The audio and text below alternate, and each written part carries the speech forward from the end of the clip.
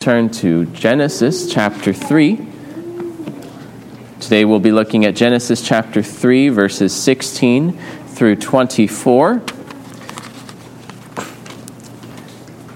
Last time we saw God's word to the serpent as God now addresses his creatures after the sin and rebellion of our first parents. And in his words to the serpent, he gave hope of victory and triumph and redemption. Let's go on then to read verses 16 through 24 as we read the rest of this chapter. To the woman he said, I will surely multiply your pain in childbearing. In pain you shall bring forth children. Your desire shall be contrary to your husband, but he shall rule over you. And to Adam he said, because you have listened to the voice of your wife, and have eaten of the tree of which I commanded you, you shall not eat of it. Cursed is the ground because of you. In pain you shall eat of it all the days of your life. Thorns and thistles it shall bring forth for you, and you shall eat the plants of the field. By the sweat of your face you shall eat bread, till you return to the ground. For out of it you were taken, for you are dust, and to dust you shall return. The man called his wife's name Eve, because she was the mother of all living. And the Lord God made for Adam and for his wife garments of skin, and clothed them. Then the Lord God said, behold, the man has become like one of us in knowing good and evil. Now, lest he reach out his hand and take also of the tree of life, and eat and live forever. Therefore the Lord God sent him out from the Garden of Eden to work the ground from which he was taken. He drove out the man, and at the east of the Garden of Eden he placed the cherubim and a flaming sword that turned every way to guard the way to the tree of life. This is the word of the Lord. Amen. Let us pray for God's blessing upon his word. Lord God, we thank you for instructing and teaching us, for giving us your word in Scripture, preserving it for us, and bringing it to us this day. We pray that you would guide the preaching and the reception of this word so that we might be convicted and that edified and built up accordingly. We pray this in Jesus' name. Amen. In this passage of Scripture, we find that sorrow and suffering and death were not part of God's original creation. They're not natural.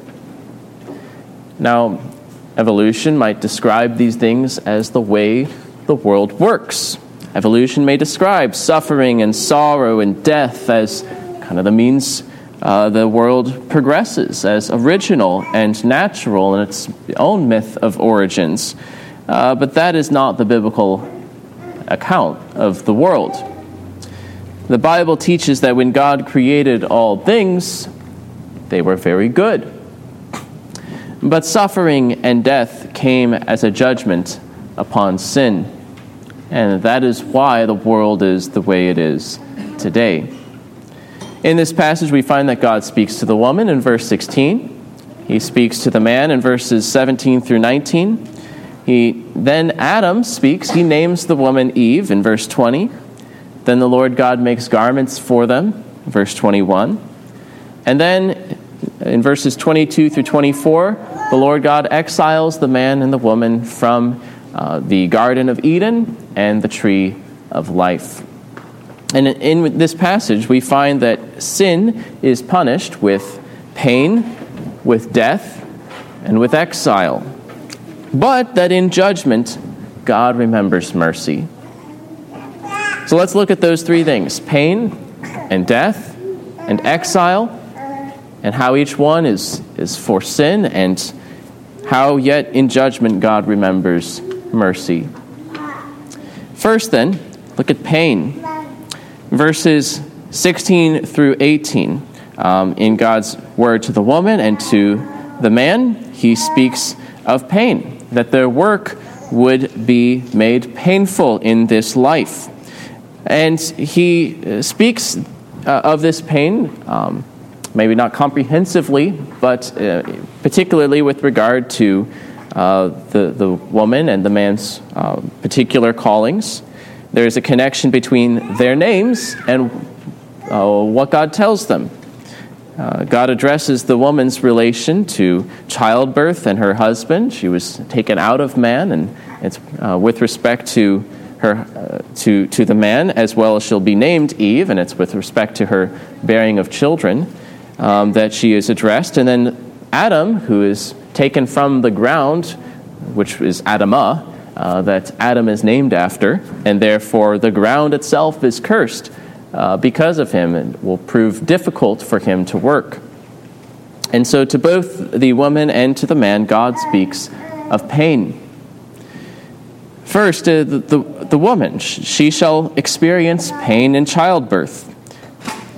Yet she shall give birth and remain with and under her husband. There is both pain here, but also mercy. So literally, in the beginning here, or woodenly we might say, where it says, I will surely multiply your pain in childbearing, it's that I will surely multiply your pain in conception. As the commentaries all note, this is a figure of speech for the pains which women endure in consequence of conception. And then the second line mentions the most prominent and intense of those pains that result from conception, that is, of childbirth. Without sin, childbirth would still have been work, but basically painless work. But now in response to sin, God adds great pain to the process and makes the work difficult. The woman had been told to be fruitful and multiply, and that remains a blessing throughout Scripture, for there to be conception, for there to be the birth of children. Childbirth would still remain a normal calling, but now it would be subject to great pain. It would also be subject to peril, although childbirth is much safer now than it's been in the past. But even though there may be ways of managing some of that pain, and it might be different from person to person and time to time, yet pain is unavoidable.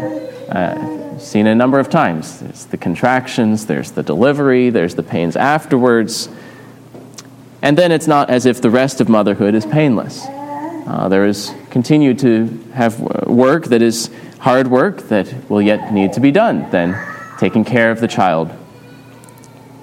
And so this pain in childbirth is a punishment. It exists in response to sin and rebellion. It's not natural. It exists in a fallen world as something that God added. He multiplied it. These pains testify to human sin and to the need for salvation. It should be a reminder to people that we do not live in the world the way it is intended, and that should cause the question, why is the world not the way it ought to be? And that is because of our rebellion. But as I have said, in judgment, God remembers mercy. To the one with faith, all things, even this painful work together for good. For the believer, this pain is a trial and discipline, not wrath, that being removed. And as Eve would believe God's promises, she would perceive his mercy and blessing amid this trial. As Martin Luther said, this very punishment is a joyful one if you look at the hope of eternal life which springs from her seed and out of the midst of her childbearing pains. And if you consider also the glory of maternity or motherhood left to her. She did not lose her job. In fact, it became all the more important as the means by which a Redeemer would come to save mankind. She had both the hope of redemption and the honor of motherhood left to her. All of us have been born of woman. All of us have reason to be thankful for their labor and their pains and their care. women are uniquely fitted for this vital and essential work, from the pregnancy and the childbirth and the nurture of children. It is a glory and honor belonging to them, and to be honored by all who are grateful for life. Likewise for women themselves. Most of them, amid the pains and sorrows, have the satisfaction then and joy of beholding their children. And they have this consolation as well, that the work of motherhood is a calling from God, a work that God is well pleased with, especially and particularly when done in faith in Christ. God gave her this calling and did not take it back. So John Calvin says, "Whatever hypocrites or wise men of the world may think of it, when a woman, considering to what she has been called, submits to the condition which God has assigned her, and does not refuse to endure the pains, or rather the fearful anguish of childbirth, or anxiety about her offspring, or anything else that belongs to her duty, God values this obedience more highly than if, in some other manner, she made a great display of heroic virtues, while she refused to obey the calling of God." So there is both a correction, a curse. There is also a hope and an honor, a mercy that is left, especially to those who hold fast to that promise of salvation given. The second part of the words of God to the woman address her relation to her husband, and there's been much written and debated about these words. I find it interesting that when the King's College choir in Cambridge, England, have their Christmas service, and they read their texts, and one of them is Genesis 3, that they leave out these two lines, being a little uncomfortable with them, perhaps.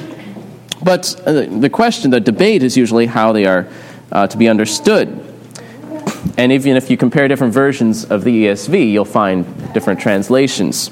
Woodenly, it would be something like, "Your desire shall be unto your husband," or "to your husband." I think one of two ways of understanding that is probably correct. The first one, which is probably the more traditional one, is that your desire shall be subject to your husband, and that you wouldn't be able to do whatever you want, but that your desire would be subject to the authority of your husband. That is what the next part of the line says, "He shall rule over you." The second one, which I kind of lean towards, is the earlier translation of the ESV, "Your desire shall be for your husband." That despite the pain of childbirth, you will still desire your husband and come to him. And then the second part, "and he shall rule over you." It's still speaking of submission to her husband, but almost more as a consolation, as much as a correction, but that it shall endure. The 2016 ESV then follows an interpretation first suggested in 1975, which I find less convincing, but that is that your desire shall be contrary to your husband, but he shall rule over you. That you will want to control and have your way with your husband, but he will have to rule over you. And the idea there would be that there's going to be conflict in the future, one against another. Whether the first or second meaning, though, I think the text describes a reaffirmation of the creation order in the context of the fall, that she shall still be united to her husband and subordinate to him. Or as Calvin says, "Thus the woman who had perversely exceeded her proper bounds is forced back into her own position." This is, first of all, a correction of her waywardness. We might even call it a punishment, since it would not be as pleasant as formerly, would not be as natural. Both would be sinners. Calvin says the subjection was now less voluntary and less agreeable than it formerly would have been. Now, this does not justify a harsh rule on the part of the husband. It's not telling how the husband ought to rule. We find that in something like Ephesians 5. And, of course, Scripture says, "Do not be harsh with your wife, but exercise that headship in love." But it would still not be natural. It would not be as agreeable as formerly. But also, I think it is a mercy and a consolation. They are not separated from each other. They are not broken apart. The original design that they were created for will still be fulfilled to some degree in this life. The marriage ordinance is still in force. It was not abrogated.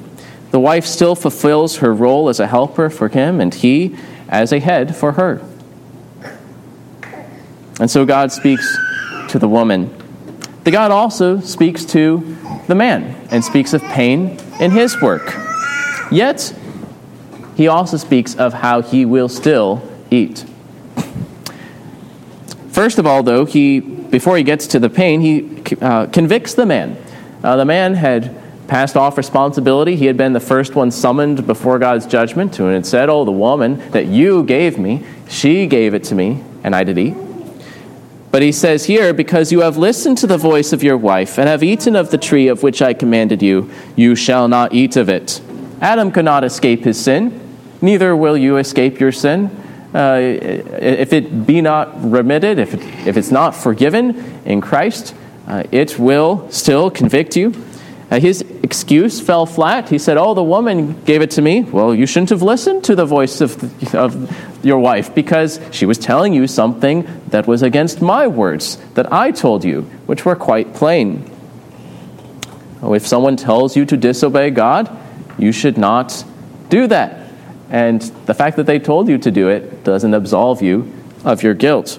There's no hiding sin before God. He will bring it into its proper life, as much as we try to put it in the most appealing setting.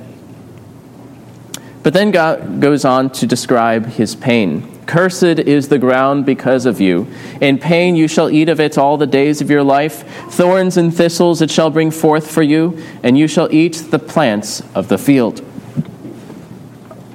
Adam had been tasked to work and to keep the garden. He was taken from the ground to work the ground, being named after the ground. We've said that like a bunch of times now. You get the connection there. Adam and the ground. Now the ground would be cursed because of him. Formerly, as with the woman, Adam would have had to work. But the work would have been basically painless work. It would have been pleasant work. The ground would have easily responded to his efforts and provided food in abundance. But now that ground would produce thorns and thistles, which are both very uncomfortable, painful, and also unprofitable. That they don't bear fruit in the way that an apple tree might, or the grain like the wheat would. He would have to contend with these things. The ground would no longer easily bring forth food. Sometimes it fails to bring forth food. If you plant seeds, you realize they don't always give you food in the end. It takes work to make it do so. There are storms that can decimate your crops. There are droughts that can do the same thing. There are insects that seek to eat them, and there is fungus that seeks to destroy them, and a host of mighty forces at war with your food supply that make it difficult for you to bring forth it out of the ground, seeking to prevent man from bringing forth food from the earth. Romans 8 speaks of this curse, which I read earlier, how the creation is subjected to futility and put in bondage to corruption. The creation itself is groaning together in the pains of childbirth. God changed the way creation works after man's fall. There were things introduced into the order of creation that did not operate that way at the beginning. We can't take for granted that everything you see today is the way it was originally. God created everything out of nothing, and he can certainly change what already exists to now demonstrate his judgment against sin. All creation now speaks not only to the goodness of God and the glory of God, but all creation also speaks of the sinfulness of man and the judgment of God. That's part of natural revelation as well, is the fact that we have fallen short, that we have rebelled against our Maker, and there is now his wrath upon mankind that is coming. Heaven and earth testify against man, reminding him of his rebellion against the Creator. Now, this pain does not only impact agriculture. That is used here as a fundamental work, and the one mentioned in context. But all the work that man does under the sun is prone to difficulty, challenges, loss, setbacks, pain. And the accomplishments that he makes can be quite fragile, that they are built up for a time but can easily fall back down. There is sweat, lots of sweat. By the sweat of your brow you shall eat bread. This pain and this vexation comes from the Lord God. He doesn't simply predict it. He is imposing it on account of man's sin.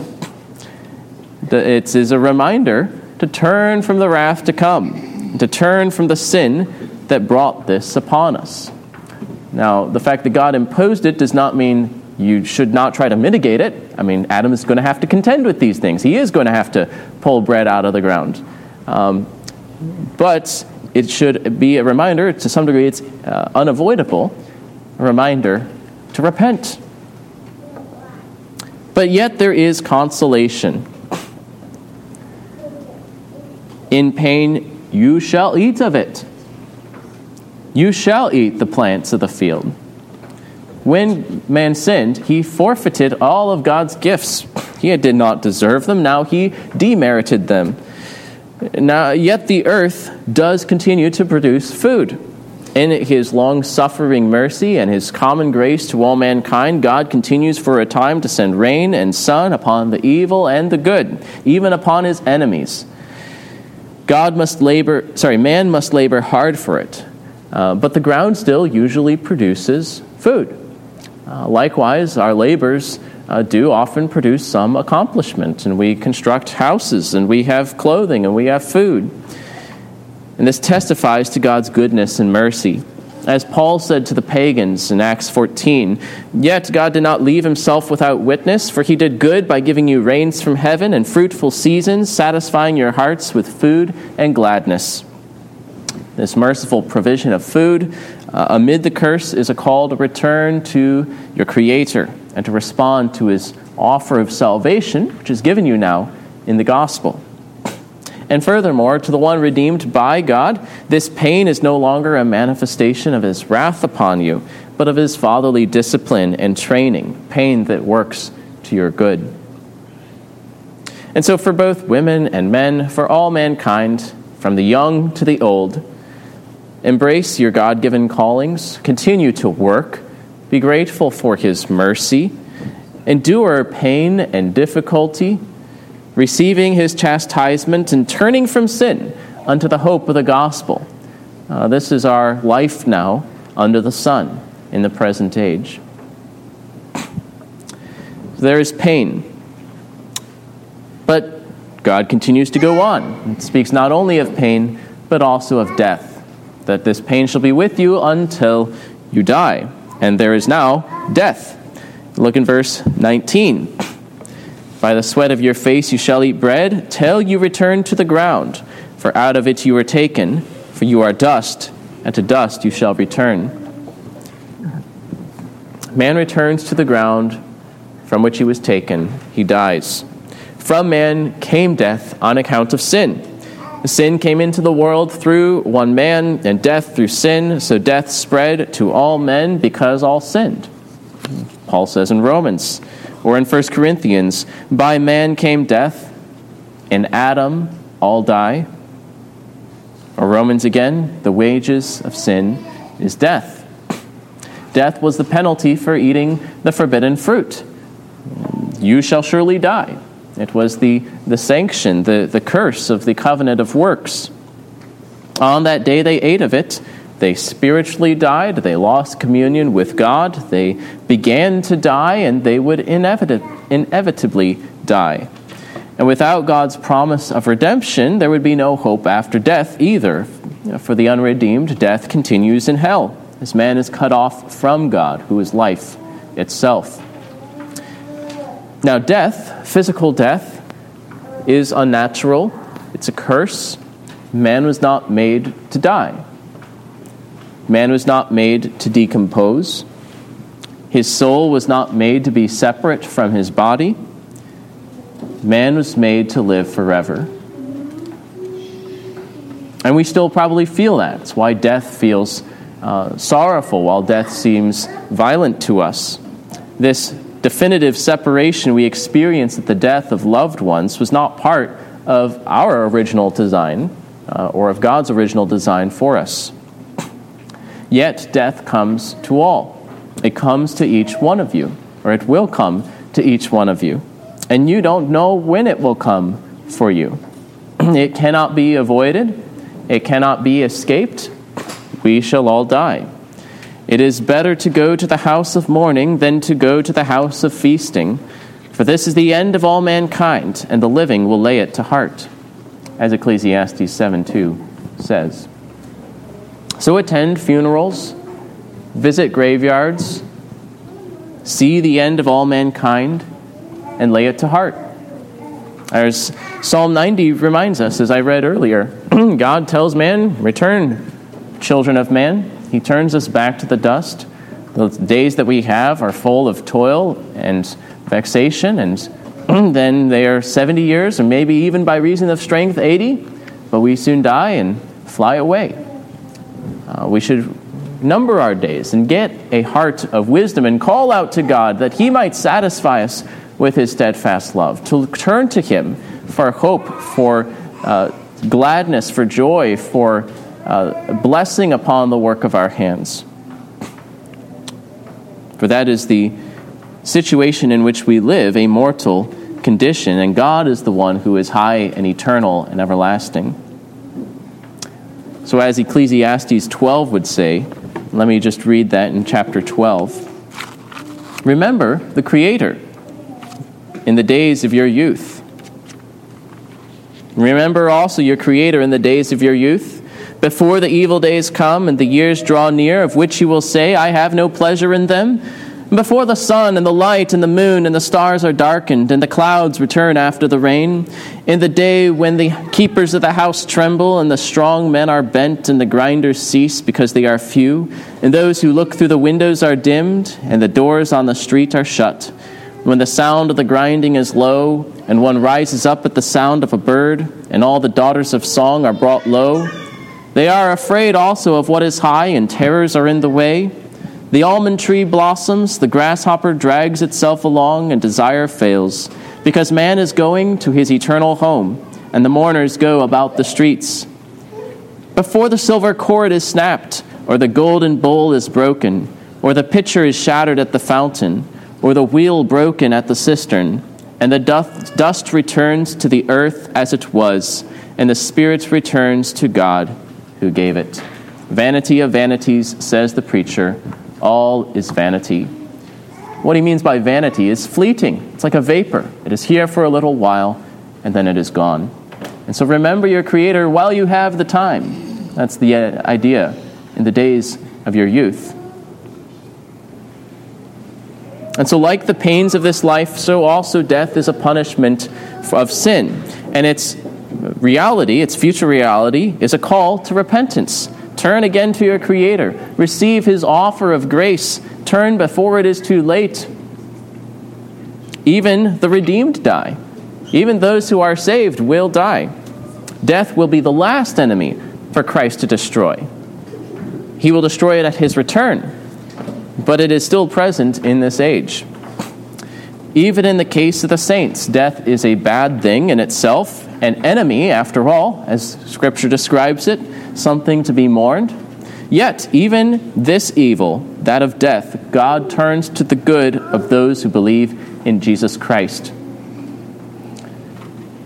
For by death, the souls of believers are freed from sin and misery. By death, believers are made perfect in holiness and go to be with Christ in glory. And that is a great thing. That is the best thing. There they await the final victory, that of the resurrection. And Jesus, who has rose again and obtained the keys of death and Hades, shall come on the last day to wake the dead and raise them up. And those who are raised to glory by His grace shall be raised incorruptible. You know, this corruptible body will put on incorruption. Your mortal body will be given immortality. That is the hope we have in Jesus Christ, the conqueror of the serpent of death. We also find in this passage, in this section, turning back to Genesis, two hopeful responses to this pronouncement upon the man and the woman. And both of them also are related to death in some way. The first one is the fact that Adam names his wife.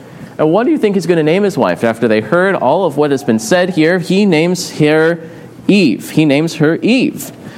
Why does he name her Eve? Because she was the mother of all living.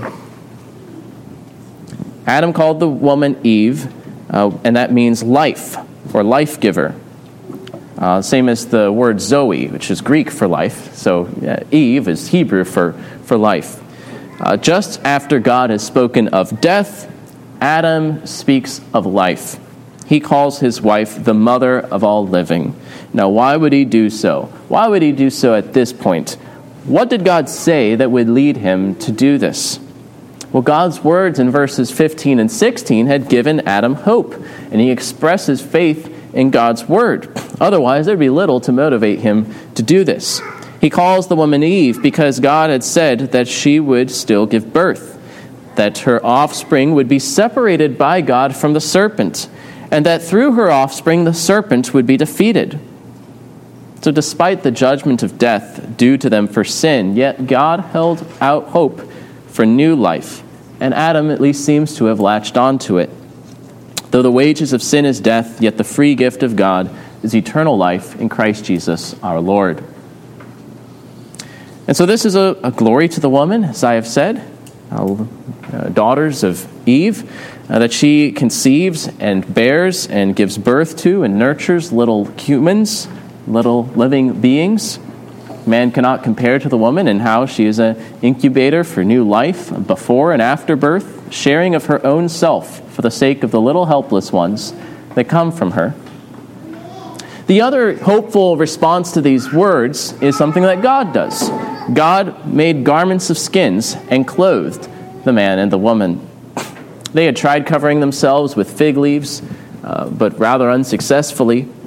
And instead, he made them garments of skin, which both were more substantial of garments in covering them, contrasting to the loincloths that they had made, and also of different material, of skins, rather than the fig leaves. I think we learn at least two things from this. We learn that he cared for them. He covered their nakedness. Not only does he provide food, but he also provides clothing. And Jesus told us this as well, especially regarding his children. We find here that not only were clothes invented for usefulness, but also for honor and dignity. Clothes are useful because they keep you from getting scratched by the thistles, and they also are useful in covering your nakedness, so you don't have to be embarrassed, that you can walk with honor and dignity, even in a fallen world, where they hid because they were naked. They sensed that, and public nakedness is shameful in this age. And so we wear clothes for the purpose of modesty and respectability. That's how it's supposed to work, at least, in this age. The other lesson, not only did he cover them and clothe them and care for them that way, but the other lesson is that in this act is hidden in the fact that these skins came from animals. That's where skins come, from living beings. God gave them a covering through the death of an animal. Thus God taught them to look to him to provide this covering, to take away their sins and their defilement. He would provide this for them, and he would do so through the shedding of blood. And we'll find this also brought up in the next chapter, where Cain and Abel are offering unto the Lord, and at least Abel offering animals unto the Lord, that there were sacrifices already being practiced. And so we find another allusion to God's provision for fallen man. So there is pain, there is death, and yet hope in the midst of both of those curses. And then finally, exile. Look at verse 22 through 24. There, the Lord God drives out the man from Eden, and he bars the way to the tree of life. He gets him out of the garden and away from the tree. It would be no longer fitting for him to eat of the tree of life. He had forfeited that. He did not deserve that eternal life. He would rather be exiled from this holy place of God's presence, and he would be sent out.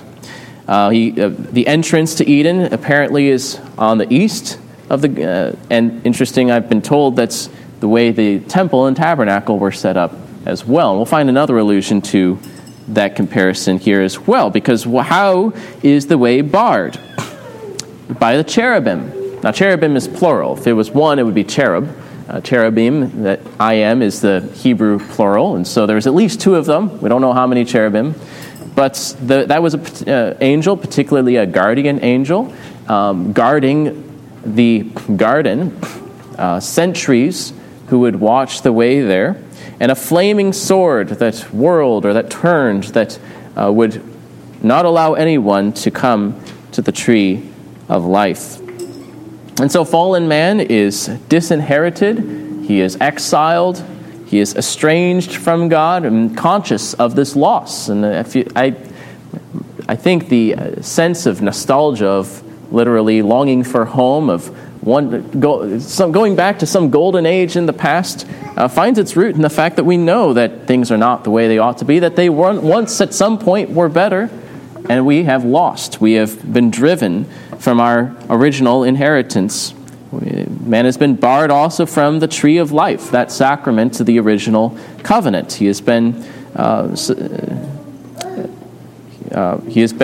excommunicated from life. It symbolized eternal life with God. And so God made it clear to man that his sin had changed the situation. Sin had come between God and man. Paradise was holy ground, but man was no longer holy. Now, as they received the promise, as they placed their faith in the coming Messiah, they would have salvation and a restored fellowship with God. But they would also be taught that re-entry into the holy places requires a Redeemer. God's people would learn to place their faith in Him and to have renewed fellowship with God accordingly. Even under the Mosaic covenant, later on in history of God's people, the Holy of Holies was normally off limits to all of Israel. Even the holy place was off limits to most of the Israelites. And then the Holy of Holies, no one could enter except for one exception. But on the curtain in the tabernacle that separated that holy place from the most holy place, what was on the curtain in the tabernacle and actually adorning much of the tabernacle? There was cherubim. The cherubim guarding the way to the holy place of God, much like the Garden of Eden. The only exception for entrance was the high priest, once a year on the Day of Atonement, and he had to come with the blood of the sacrifice, both for him and for the people, teaching the people that entrance into the holy places and restored fellowship with God would come through the death, through an atonement, but not that of the animals, for they had to do it every year, and it kept being repeated. It did not accomplish it, but it taught them. But Christ now has ascended into the heavenly paradise on the basis of his sacrificial death. So as the book of Hebrews argues, you may now enter into the holy places through him. Draw near to God through Jesus Christ. And in Christ you have the hope of your eternal inheritance in paradise in the age to come. And so man was exiled, but there is also a hope of return, which is offered to us in the gospel through Jesus Christ. So in conclusion, sin is punished with pain, with death, with exile. But in judgment, God remembers mercy. He shows common grace to all mankind, showing mercy in this life. But he also offers his promise of salvation, which we can take hold of, and therefore find that all of these hardships work to our good, unto the good of those who are called by him. So the Lord sustains you for a time in this life. He reaffirms your earthly calling, and he calls you out to repent from sin. He offers the gift of life in Christ, so that you who by nature are miserable and mortal and lost, yet by grace may be saved. And so those who embrace the promise can work in this life unto the Lord with hope, knowing that these difficulties are discipline and training of your heavenly Father who seeks your good. And so to him be glory for now and unto the day of eternity. Amen. Let's pray. Lord God, we thank you that though we deserved your wrath unmitigated, that we had rebelled and lifted up our hands against you and have continued to do so until your mercy found us. And you have therefore acted in grace and salvation to bring us out of sin and misery unto salvation by a Redeemer. We pray that you would be with us in this life amidst its challenges and trials, that you would use them to our good, that you would help us to use them rightly unto our good. We pray that you would bring the lost to salvation, that they might return through the Lord Jesus Christ to their Maker. We pray these things in Jesus' name. Amen.